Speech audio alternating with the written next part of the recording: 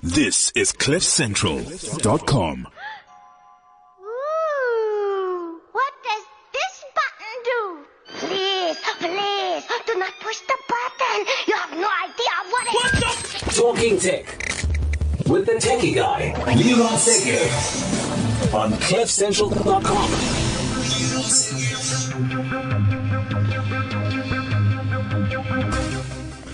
Good day, hello, and welcome to another Talking Tech on CliffCentral.com. My name is Leroy Segev, and in studio I have got Jody here. Hello, Jode. Hello, Leroy. Are you still here? Still with us? I'm here. I'm with you. Okay, just making sure. Sorry, I have to push the right buttons here. You know, these techies never get it right the first time, hey? You've always got to show them techies. something like that, right? Jody is an account director at Cerebra, and she has done amazing things with startups, and she's seen the world kind of evolved. She's actually about to get married to a serious geek as well, so she's like well qualified for this show. Serious geek, serious entrepreneur. So today, if you're in tech, if you're a startup, if you're someone who is even remotely in that field, who's thinking about leaving your job, who has got this amazing Facebook idea that's going to take over the world, this is a show for you. So before you screw it up, you've got to listen to this. So I've been wanting to do the show for quite a while. And, you know, when it comes to the startup world, a lot of people have opinions. You know, opinions are like assholes. Everyone has one, you know, that kind of thing. So you need to find the right person. You got to find someone who's been there, who's done that, who can actually say, look, here are the lessons. And to do that, there's none other than Vinny.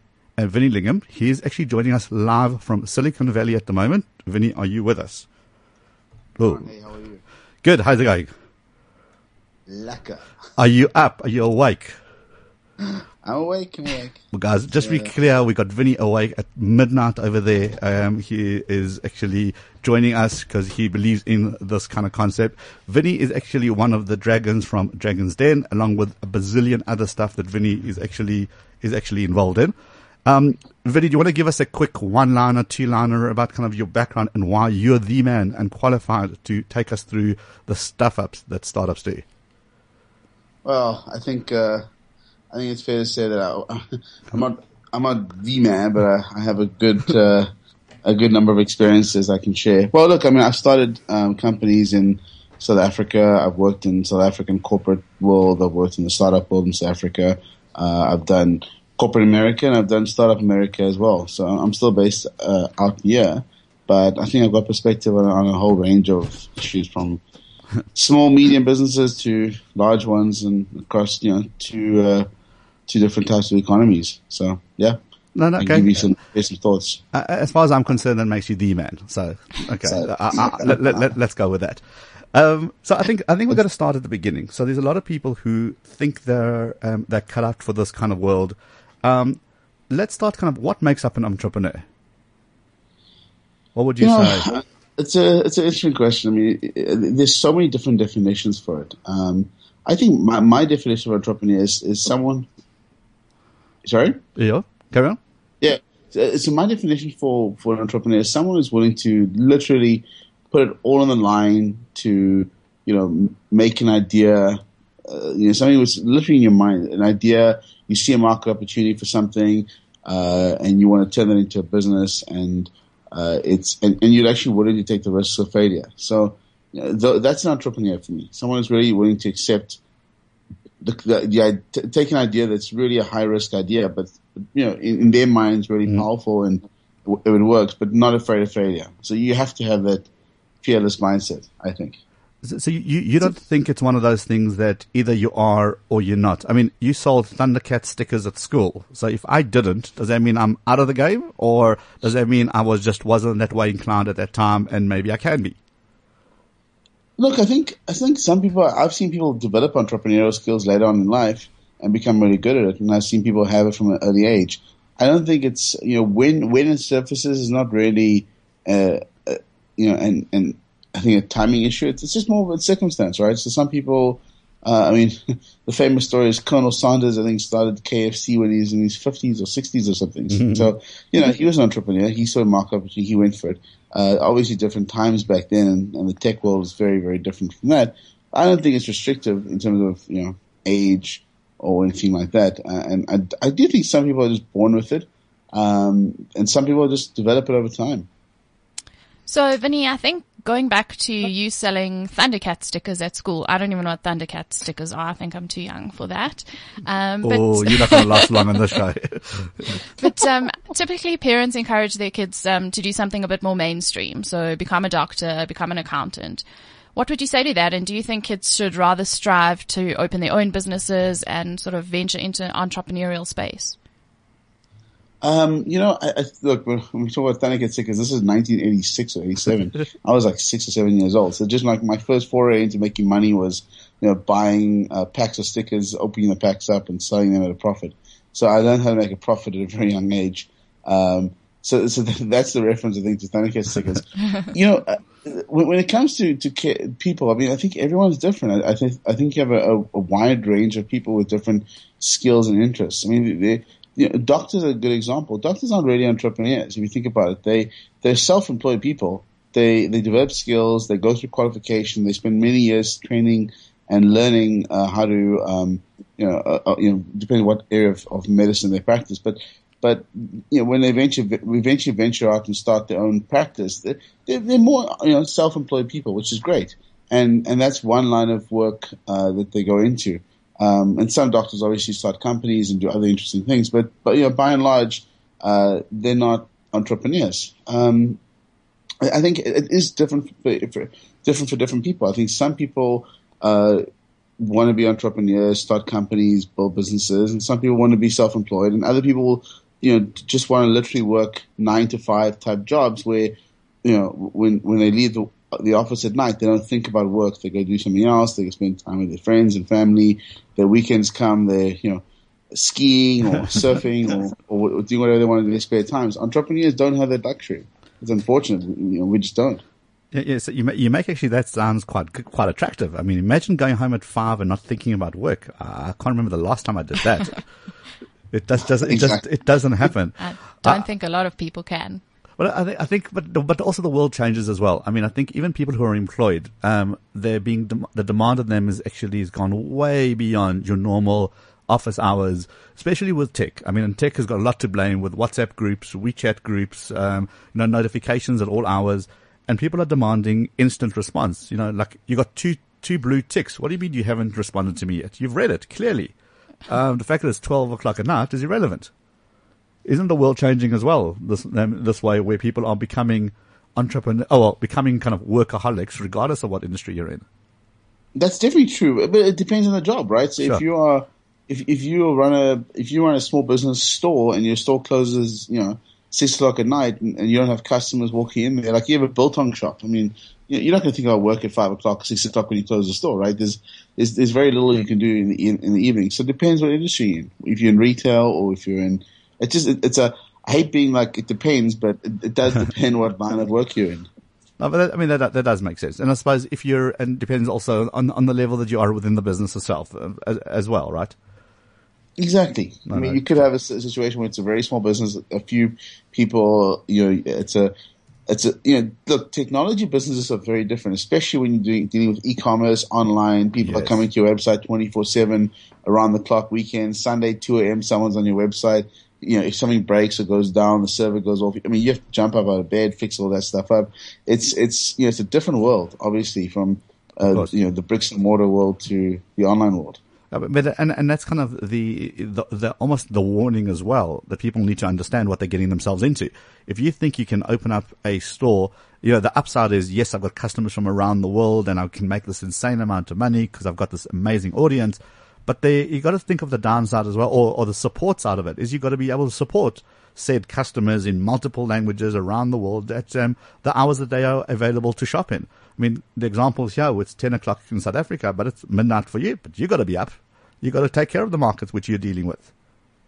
Absolutely. I mean, especially when you start becoming more of a global entrepreneur, and you have businesses. I'm often on phone calls at, literally like any time of the day. It could be 5 a.m. I could be on a phone call and I have to wake up at 5 a.m. to do it. So this is what happens when you start working across multiple time zones.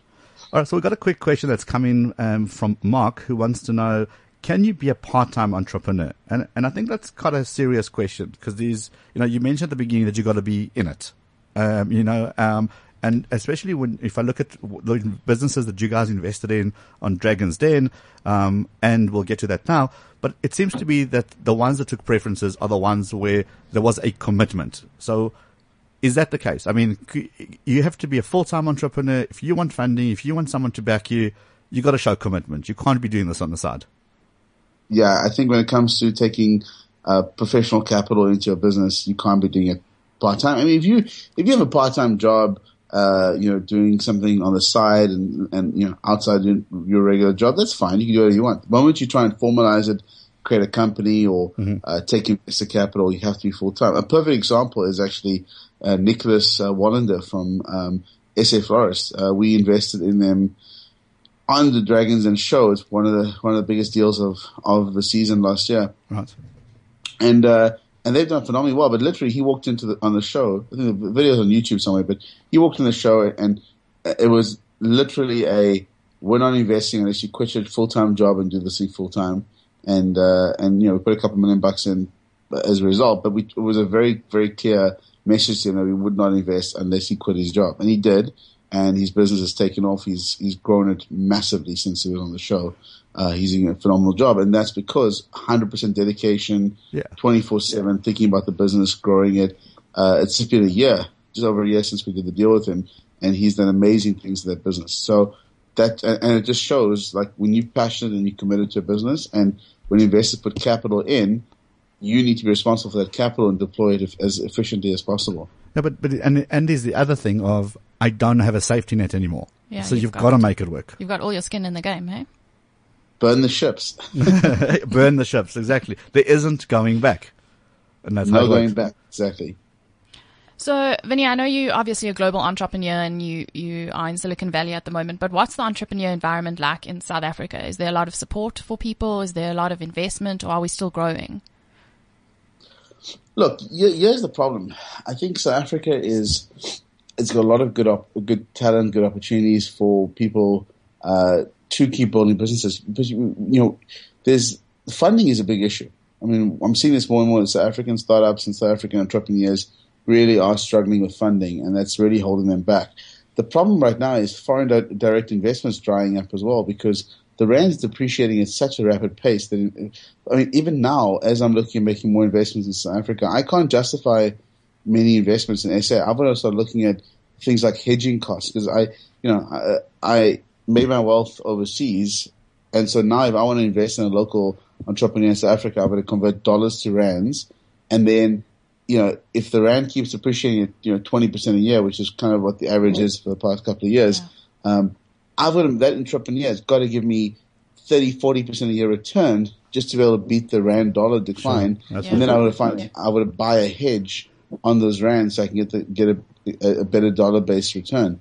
And so it's really making it, it's very difficult now for local entrepreneurs to get funding from foreign sources. And I'm seeing those deals actually. I've been involved in a couple of companies where there were foreign investors coming to the table, and they've kind of walked away because the currency risk is really killing foreign direct investment. So look, you can find local investment from local investors in rands, and that's fine. But there is a lack of foreign investment, I think, going in, and it's just harder to justify. But also the other kind of mistake that from an investment point of view, people think that, I'm buying it, I'm paying in dollars, which I'm getting a lot of rand for my dollar. Therefore, it translates on paper as being cheap. But then they don't think of the exit. What's my return? And because it's all great dividing kind of by 50, but once you're going to multiply by that, is the return really there? So a lot of people are doing a double take of investing in South Africa, and that's a problem for us. Yeah. Absolutely. I mean, I'm probably going to do, I've invested about 13 or 14 companies in South Africa in the past, year or two. In fact, it's probably the past 18 months. And, I can tell you now, I'm probably looking at doing half of that, right, in the next year. No, not, in fact, less than half, probably like 3 or 4 deals next year. And, we'll probably do another Dragons Den season. There'll be some deals there, but I'm finding it harder and harder to find deals where I can get the returns that I need. And so what that actually does, by the way, is actually depresses the valuations I can pay for companies. So when entrepreneurs come to me with a great idea, or a business looks like it's doing well on the surface, I look like a stingy bastard because I want to pay high valuations on the companies. I just can't justify the returns. And then on the flip side, the guys who do approach you have got to have such a shit hot company that it's actually worth your attention, and it's actually worth you taking hedging that risk. It's got to be so worth it that instead of taking the opportunity cost, instead of taking that money elsewhere, you're investing it locally. So heads up to those guys who are coming into the scene. You've really got to blow people's socks off. You cannot come there with yet another, I've got this amazing deal. It's going to take Facebook out. Watch this space. Sorry, we've heard. You know what I mean? Those I mean, literally I would say I get about 2 of those emails or 2 people connecting with me on a weekly basis from South Africa with, I've got the next big $1 billion idea. And they've got no experience running businesses. And it's just like a cultural thing we've got to change. Like, this sort of successes that you see overseas don't happen overnight. They definitely don't happen overnight in South Africa. And it's not as simple as just building an app.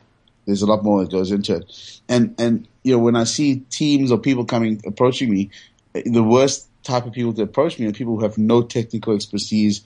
They've never done anything in the internet world, and they're solo founders. I mean, for me, it's like, if you want to get involved in the tech space, you've got to have at least one person on the team with deep technical expertise.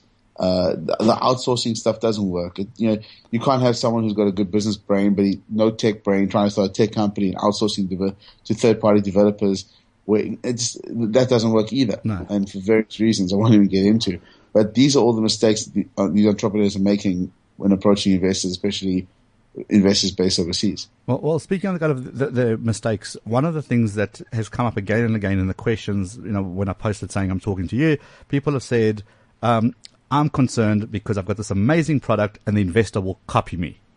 So let's kind of debunk that myth quite quickly now. So I've got, I think, over 40 or 50 investments in companies. I've got barely time to read the reports from these companies, let alone copy anyone. I mean, and that's not even my full-time job. Right. Like, I'm a full-time entrepreneur. I tend to build one company at a time and focus just on that company, and then I move on to the next one afterwards. Unless it's, in the case right now, I'm running Gift, unless it's competing in the gift card space, there's virtually zero chance I'm going to go copy and do that, unless it's my single next big idea, which I'm going to chase after. So the chances of anyone's idea being copied by me is extremely small. Okay, but that's a big thing. People think that they've got the next Facebook, because, I mean, God, how many times have we heard that? And they go, yes, but if I tell you, you'll just do it without me. You need ideas are dime a dozen. It's all about execution. I mean, you can I've got a spreadsheet of like 50 ideas that I've come up with over the years, which are all interesting ideas. I don't have time to execute on those. Most investors, professional investors don't have the time to go build companies, and professional entrepreneurs don't have the time to chase other people's ideas. No, yeah. And the copycats rarely ever win anyway. So it's not something which you should be worried about. I mean, that's why Silicon Valley no one signs NDAs. You come to any investor in Silicon Valley and make them sign an NDA, they'll show you the door. It's just never going to happen. No one does it. Okay, so heads up, people. This is just okay. That's a great tip, because I do a lot of kind of business consulting, and the amount of NDAs they want you to sign before you even have the first conversation, it's such an off-putting thing.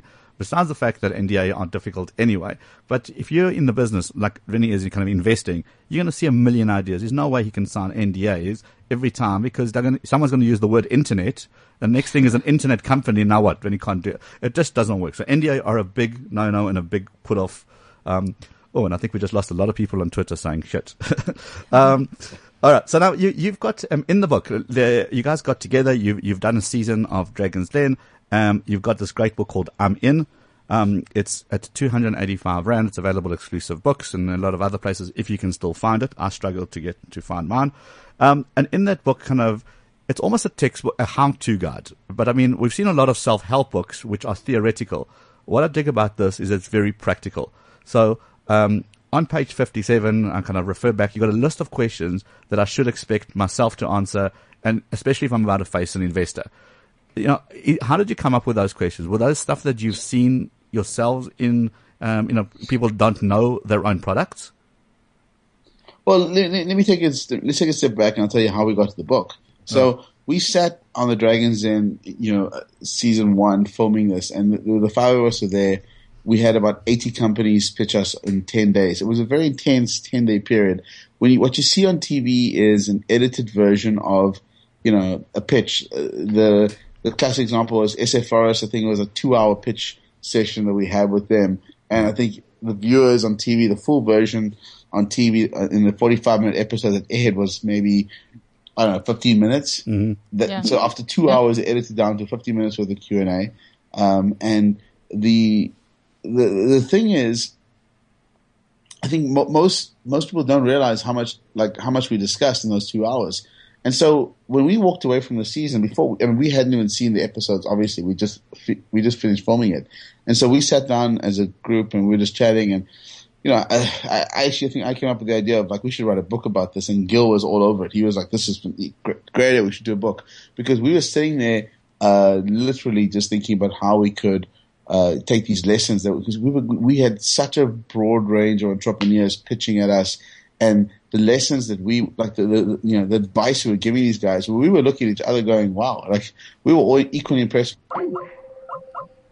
Oops, I think we seem to have a internet issue. We seem to have dropped off. We're going to see if we can try and get Vinny back on the line. No. Give me 1 second. All right. In the meantime, why don't we do this? Well, let's take a break because it's a good time as any. And we're going to kick on with a song and we'll be back straight after this. Download the Cliff Central app. Available now on the Apple App Store and Google Play Store. Right. Vinny, you're back. I'm back. Sorry. Okay. See, technology sometimes does let us down as well. It happens. Just one of those things, right? Oh, it's fine. Yes. But it's given us enough time for people to come back in. So you were saying you guys sat around, you said, let's write a book. Gil said it was a great idea. Then we lost you. Yeah. So Gil and I were, and then we managed to rope all the Dragons in and say, guys, let's put a book together.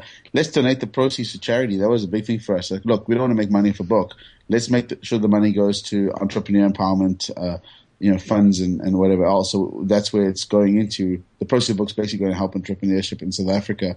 But we actually literally had 80 different pitches. And so, putting the book together was, a lot of the lessons learned was we actually had the people who helped to put the book together go through, 80 pitches. So call it, a couple of 100 hours worth of feedback from the Dragons on all these entrepreneurs and compile these lessons into the book. So this is a lot of just pearls of wisdom that was coming out of us over a 10-day period of really intense pitching. And so that's where the stuff came from. It was just literally us realizing that there was such a huge gap in the market in terms of what knowledge, experienced people had versus the young people coming with great ideas but no knowledge of how to execute. And this book's taken off like crazy. I mean, my mom couldn't get a copy. Everyone, the stores are all sold out.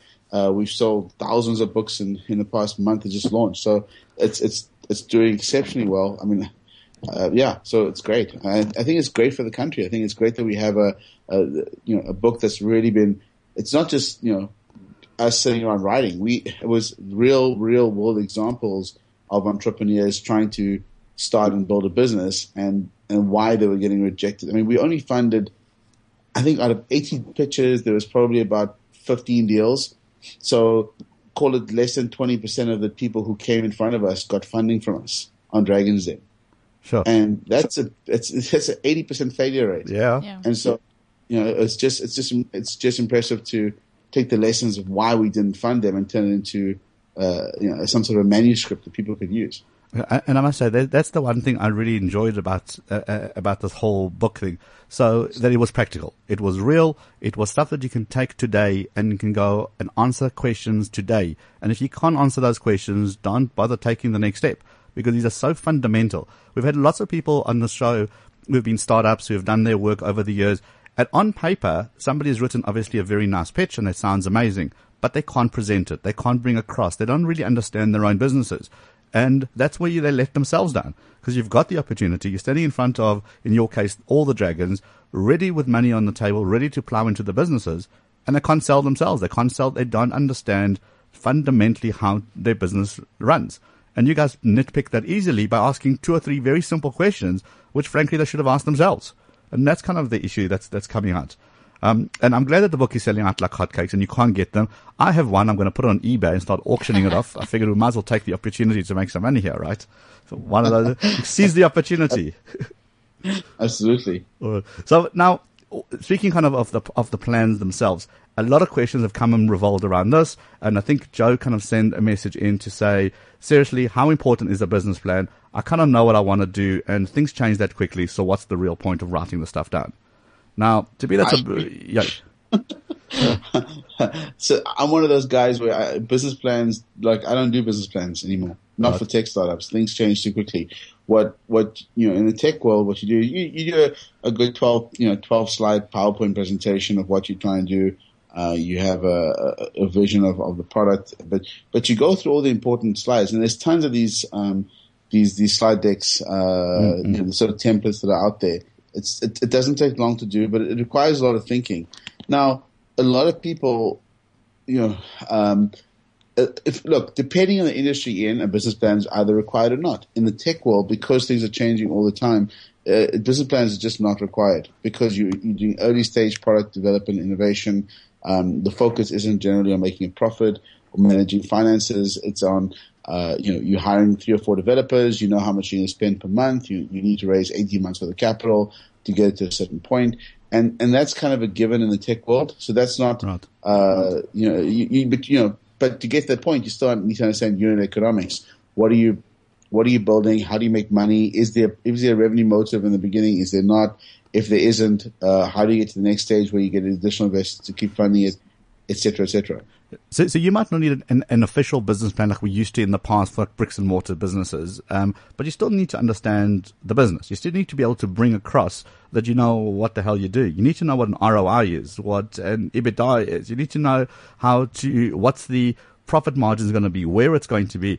So it might not be this 30 pages that you got some professional business plan writer to do. So, but you got to be able to still speak the language, right?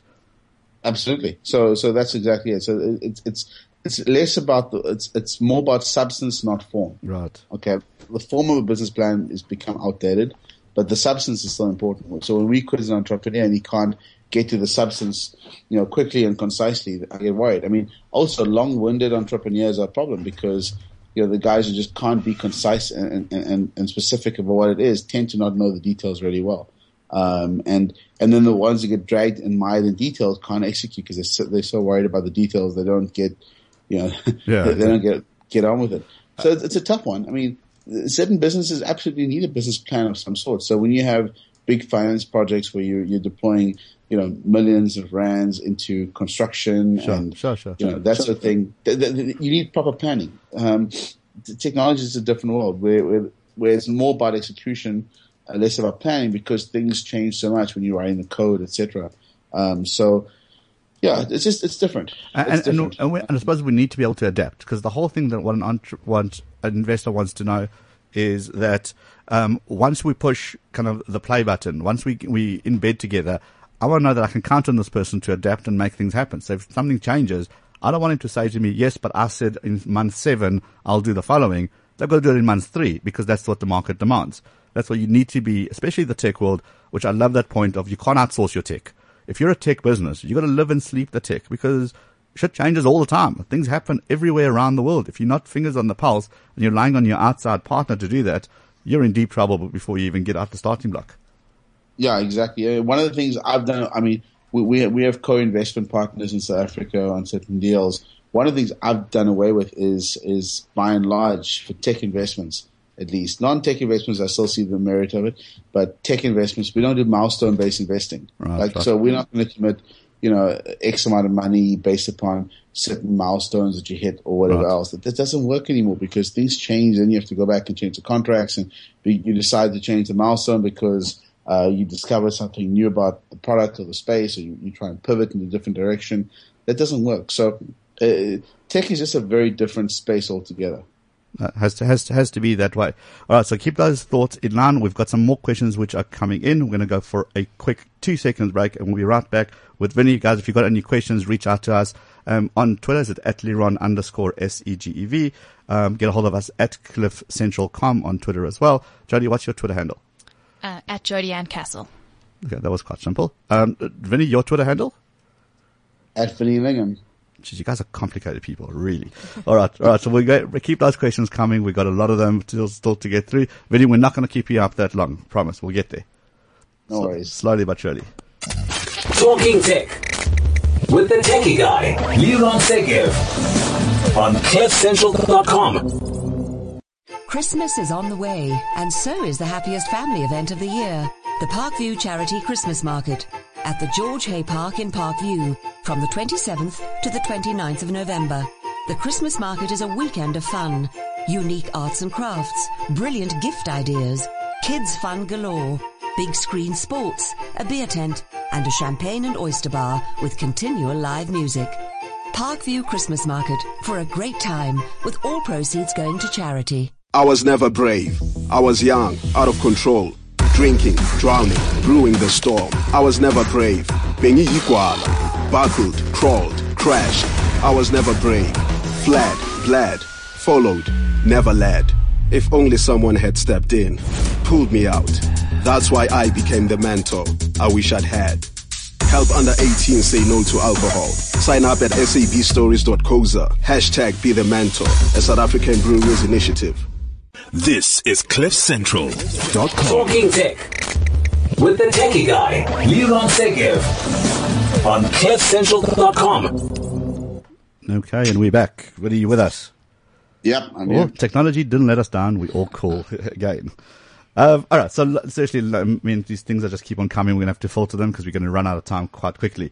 One of the important questions that has come through is, how important is technology in today's connected world? So I think it's a bit of a loaded question. Yeah. But we do understand that tech's critical, right? I mean, okay. yeah, I can't really comment on that question. Yeah, all right. I mean, I think it's obvious. So, yeah, the world is big. You want, okay, but I mean, let me do it differently. If you're in Africa, what's the nice thing that technology offers you is that the ability to now get exposure to the big bad world. Whereas previously we were so disconnected from the world, we're now open to it. So, I think it's it is Christy who asked that question. So Christy, if you're in Africa and you're trying to open up a business, you got to think local, but you've also got to, if you're going to make it really that big, just keep an international mind as well. So I suppose maybe, Vinny, if I can ask you, the question is, should entrepreneurs, when they get started, should their big kind of end goal be to take over the world, or should they kind of start local, take over local, and then kind of venture out? What's your view on that? Yeah, no, I definitely think it's people need to sort of look.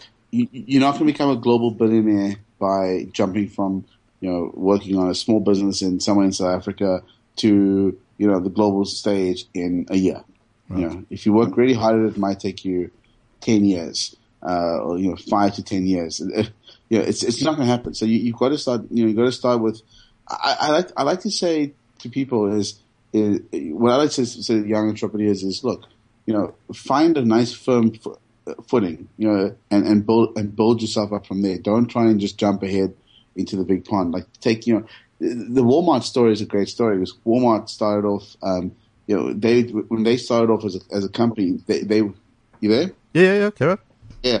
So Walmart started off as trying to take on Sears. Now, back in the days in the US, Sears was this massive retail conglomerate, and Walmart is a small little, grocery type retail store. They started in all the smallest towns. They built one store after another. Eventually, they'd taken on all of American all the small markets. They aggregated all the small markets, and they got to the point where they can actually take on guys like Sears and become the biggest retailer in the world. It took 30, 40 years, right? But they started small. They really started small with small stores in small towns and built it up from there, and they became massive after that. Same thing. I mean, what I find in business is that entrepreneurs try and go too big too soon, and they don't have a firm footing in a market. If you're a South African company and you're trying to hit the US market, the first question I'm going to ask you is, okay, what is your product? And how is it selling in South Africa? Who are your competitors? What's your market share in South Africa? And if you come back with answers like, we have 5 or 10 customers in South Africa and we have, a 5% market share or 3% market share, I'm like, you can't even win in your home market. How are you going to go overseas? Absolutely. If you come to me and say, look, the market for my product is massive in South Africa. We have 1,000 clients. We're making 300, 400 million rand a year. Obviously it's a much bigger business at that point, but we don't have any more room to grow in South Africa. Everyone comes to us anyway. Now we want to go overseas. That makes sense. Yeah. That's the type of business where it's believable. But when people don't even have solid market share in their home country or their home location, how can they look at going international? I mean, and I've seen it firsthand as well. well. And the excuse, by the way, the excuse I always hear is, yeah, but people here don't understand my product. Right. I mean, the world's a lot more global than it used to be. I mean, there are companies around the world that need your product. There will be companies in South Africa that need it as well. And even though it may be true, the first question I ask about that is, well, are there competitors in your local market that are outselling you or doing a better job of getting market share? And the answer is yes, then your product's not good enough. Absolutely. And so I'm very product focused as a investor and as an entrepreneur. You've got to build the best product in a market segment. You've got to win on the basis that your product is better than anything else out there. And not because you think it is, because your revenues are showing and because the competitors are dropping whoever else is in the market to go after your product, and you can show that you're just getting traction. Those are the important things that you look at. Yeah, I mean, it's exactly that. Is that also we don't understand scale here, because we think if we sold 100 units, we go like we're doing phenomenally well. Where I've just seen a company in the States who's as a startup just trying to test the market. It was 10,000 people signed up for their service. So I mean, you cannot begin to imagine the complexity from going from 10 people to serving 10,000 people. Different worlds apart. Yeah, and I think, Vinny, if we bring it back to sort of the Dragon's Den in the book a little bit, there's a lot of talk around equity. Should entrepreneurs be giving away equity, or should other methods be explored like debt? Unfortunately, debt is something which is really reserved for companies that have assets, typically, or companies that are very late stage that have very strong equity value that they can finance against. Debt doesn't really work well for startups that have to service the debt with no predictable income streams, right? So that's the problem. Yeah. It's just hard, and obviously the cost of debt in South Africa is a lot higher than the rest of the world. Yeah. I mean, interest rates are close to 10, 12%, whatever it is. They're probably charging more given the risk. So debt's a very hard instrument to use in South Africa, I think. But the one thing that is really, really cool, which I'm really a big fan of, is crowdfunding. To me, there's no better way to test a market and a cheap way to test a market than crowdfunding. What's your view on that? I'm a big fan of crowdfunding. I think there's ways to do crowdfunding right, and there's ways to do it wrong. There's always pitfalls even in something like crowdfunding. But some of the most successful companies have done massive crowdfunding campaigns. I'm an investor in a company called Butterfly who raised $500,000 in 3 days when they launched their portable camera, and it's great. I mean that's it's kind of like free funding, because all you do is look. The thing about when I say free funding is you're basically getting your customers to fund your business, which is the best way of funding your business. If you can get your customers to pay for you, give you early cash flow in any business, whether it's using crowdfunding or just negotiating contracts where you get paid up front, that's a really smart way to build a business. And the last thing is that they also are willing to kind of indicate their price that they're willing to buy or not buy. So you see a lot of these guys who put in the various price brackets, and some of them are fully subscribed and some of them are not. It kind of gives you an idea of what people are willing to pay for your service. If you're getting zero funding and zero feedback on any price point, either your product is crap or you just don't know what you're doing. There's ways to do everything, right? Absolutely. So I always tell people the number one source of funding is your customers. If you can build a business where your customers can fund your business, it means that you've got a really solid business. All right, we've got a question that's coming through WeChat. Vinny, how does one find a gap in the market or a product or a service that is demand that hasn't been created? I think it's $1 million question, right?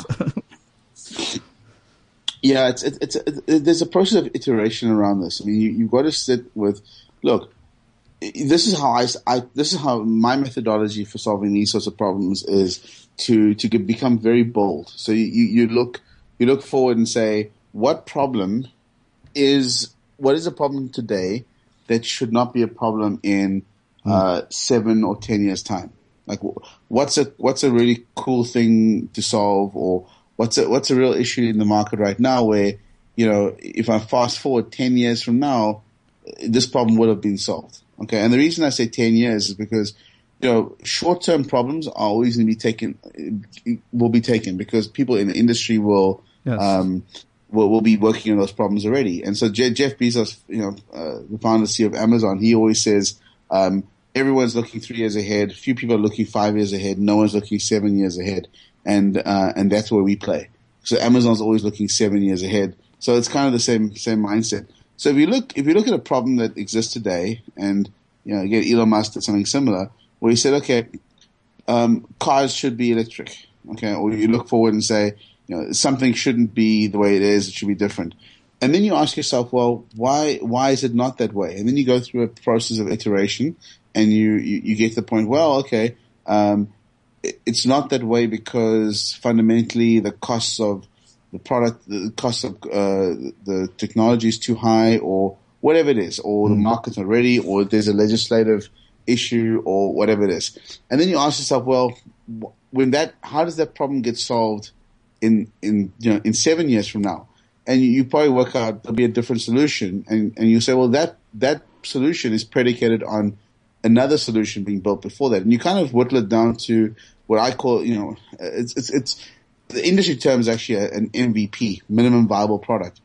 Right. And so you start with something which is seemingly very simple and mundane, and like, why didn't I think of that type of product? But the vision for a company would be 10 years from now, this is how it changes things, or 7 years from now, this is how it changes things. But the product today is something so simple and so needed by people, and it's a far cry for what it's going to be in 7 years time.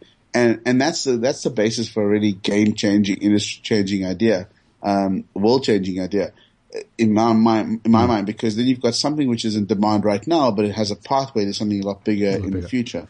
And so you can apply it to many different fields and industries. And in some cases, you'll hit a dead end. Some cases, well, there's just no way this problem is going to be solved in 10 years from now. Maybe it's 20 or 30 years from now. That doesn't make practical sense in terms of building a company around it, because technology changes so much anyway.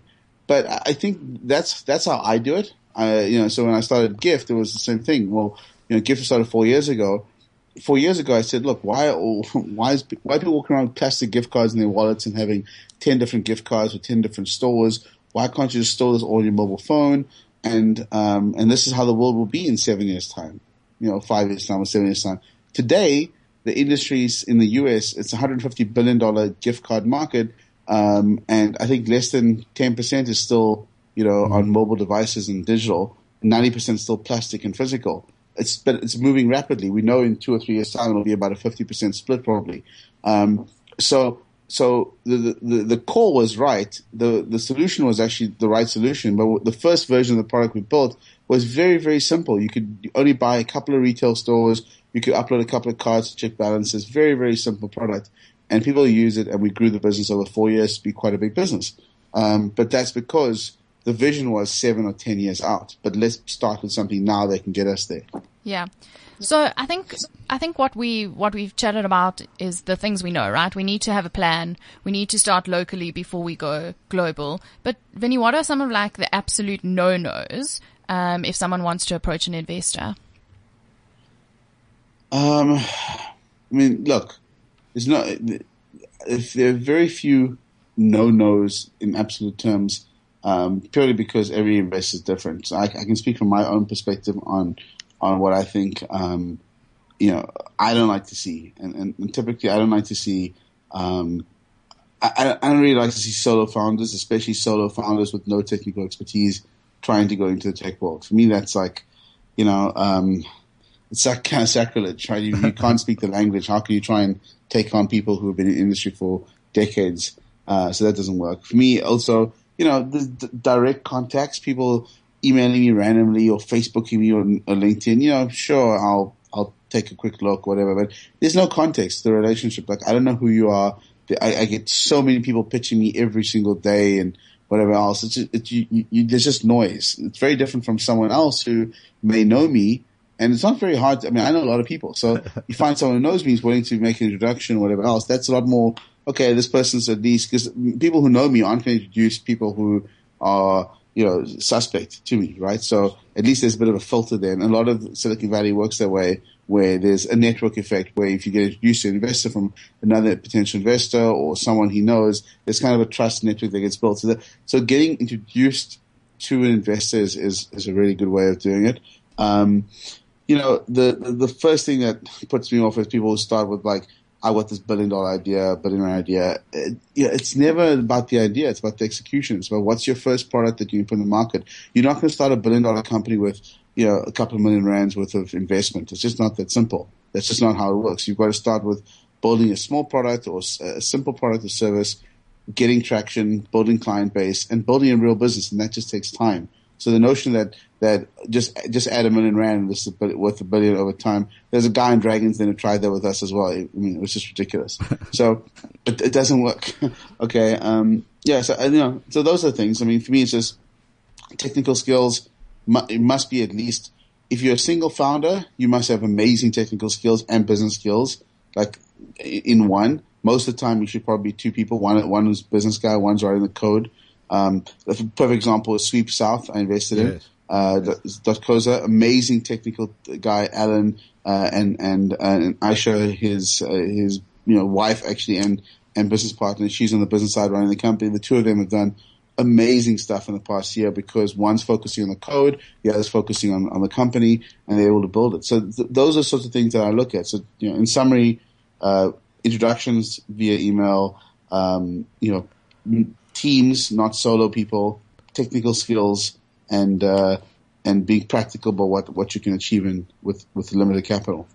Sure. Okay. So, I mean, this is kind of the MBA stuff that people should be listening to. Guys, if you are still not convinced for whatever reason, pick up a copy of the book. Ask yourself some real hard questions. People fool themselves into getting answers that they want to hear. And obviously your mommy is going to tell you that you're the best in the world, and that's why people go on idols, because they think they can sing, because they won a school talent competition. But business is very different. Business is cruel, and the numbers don't lie. And the numbers are the numbers. And you've got to be able to understand how to read a spreadsheet, a P&L, understand what's going on in the business, because it's not emotional. And the biggest thing is, be true to what you're trying to do. If you're not a techie, should you really be investing or be in a tech space? If you're into the beauty industry, that's great. But then do stuff in the beauty industry, because you understand it and you'll solve the beauty problems. You're not going to solve a techie problem if you're not living and dying kind of that read. Vinny, thank you very much. Sorry to keep you up so late on your side. You're probably starting your day around about now anyways. But the book, I'm gonna be up at in about 4.5 hours to catch a train. Actually. Plenty time to sleep. 4 hours. Come on. What's this, half day? All right, guys. So the book's available. Please just check it out. Vinny, thank you very, very much for your time and your input. Words of wisdoms here. I told you he was the guy. Didn't I tell you? I told you. You told me he was the guy. Right. Because, I mean, this stuff is golden, because people make the same mistakes again and again and again, and they blame everybody else, but look deep inside themselves and understand what they actually fundamentally went wrong. And it's okay to fail. You just got to learn what you did wrong and then pick up the pieces and move on to your next project.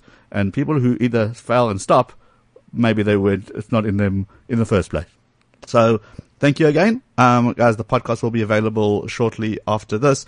If you need to get a hold of us or more information, check out thetechieguy.com or get a hold of me at Leron_SEGV. Jody, one more time, your Twitter handle. At Jody Ann Castle.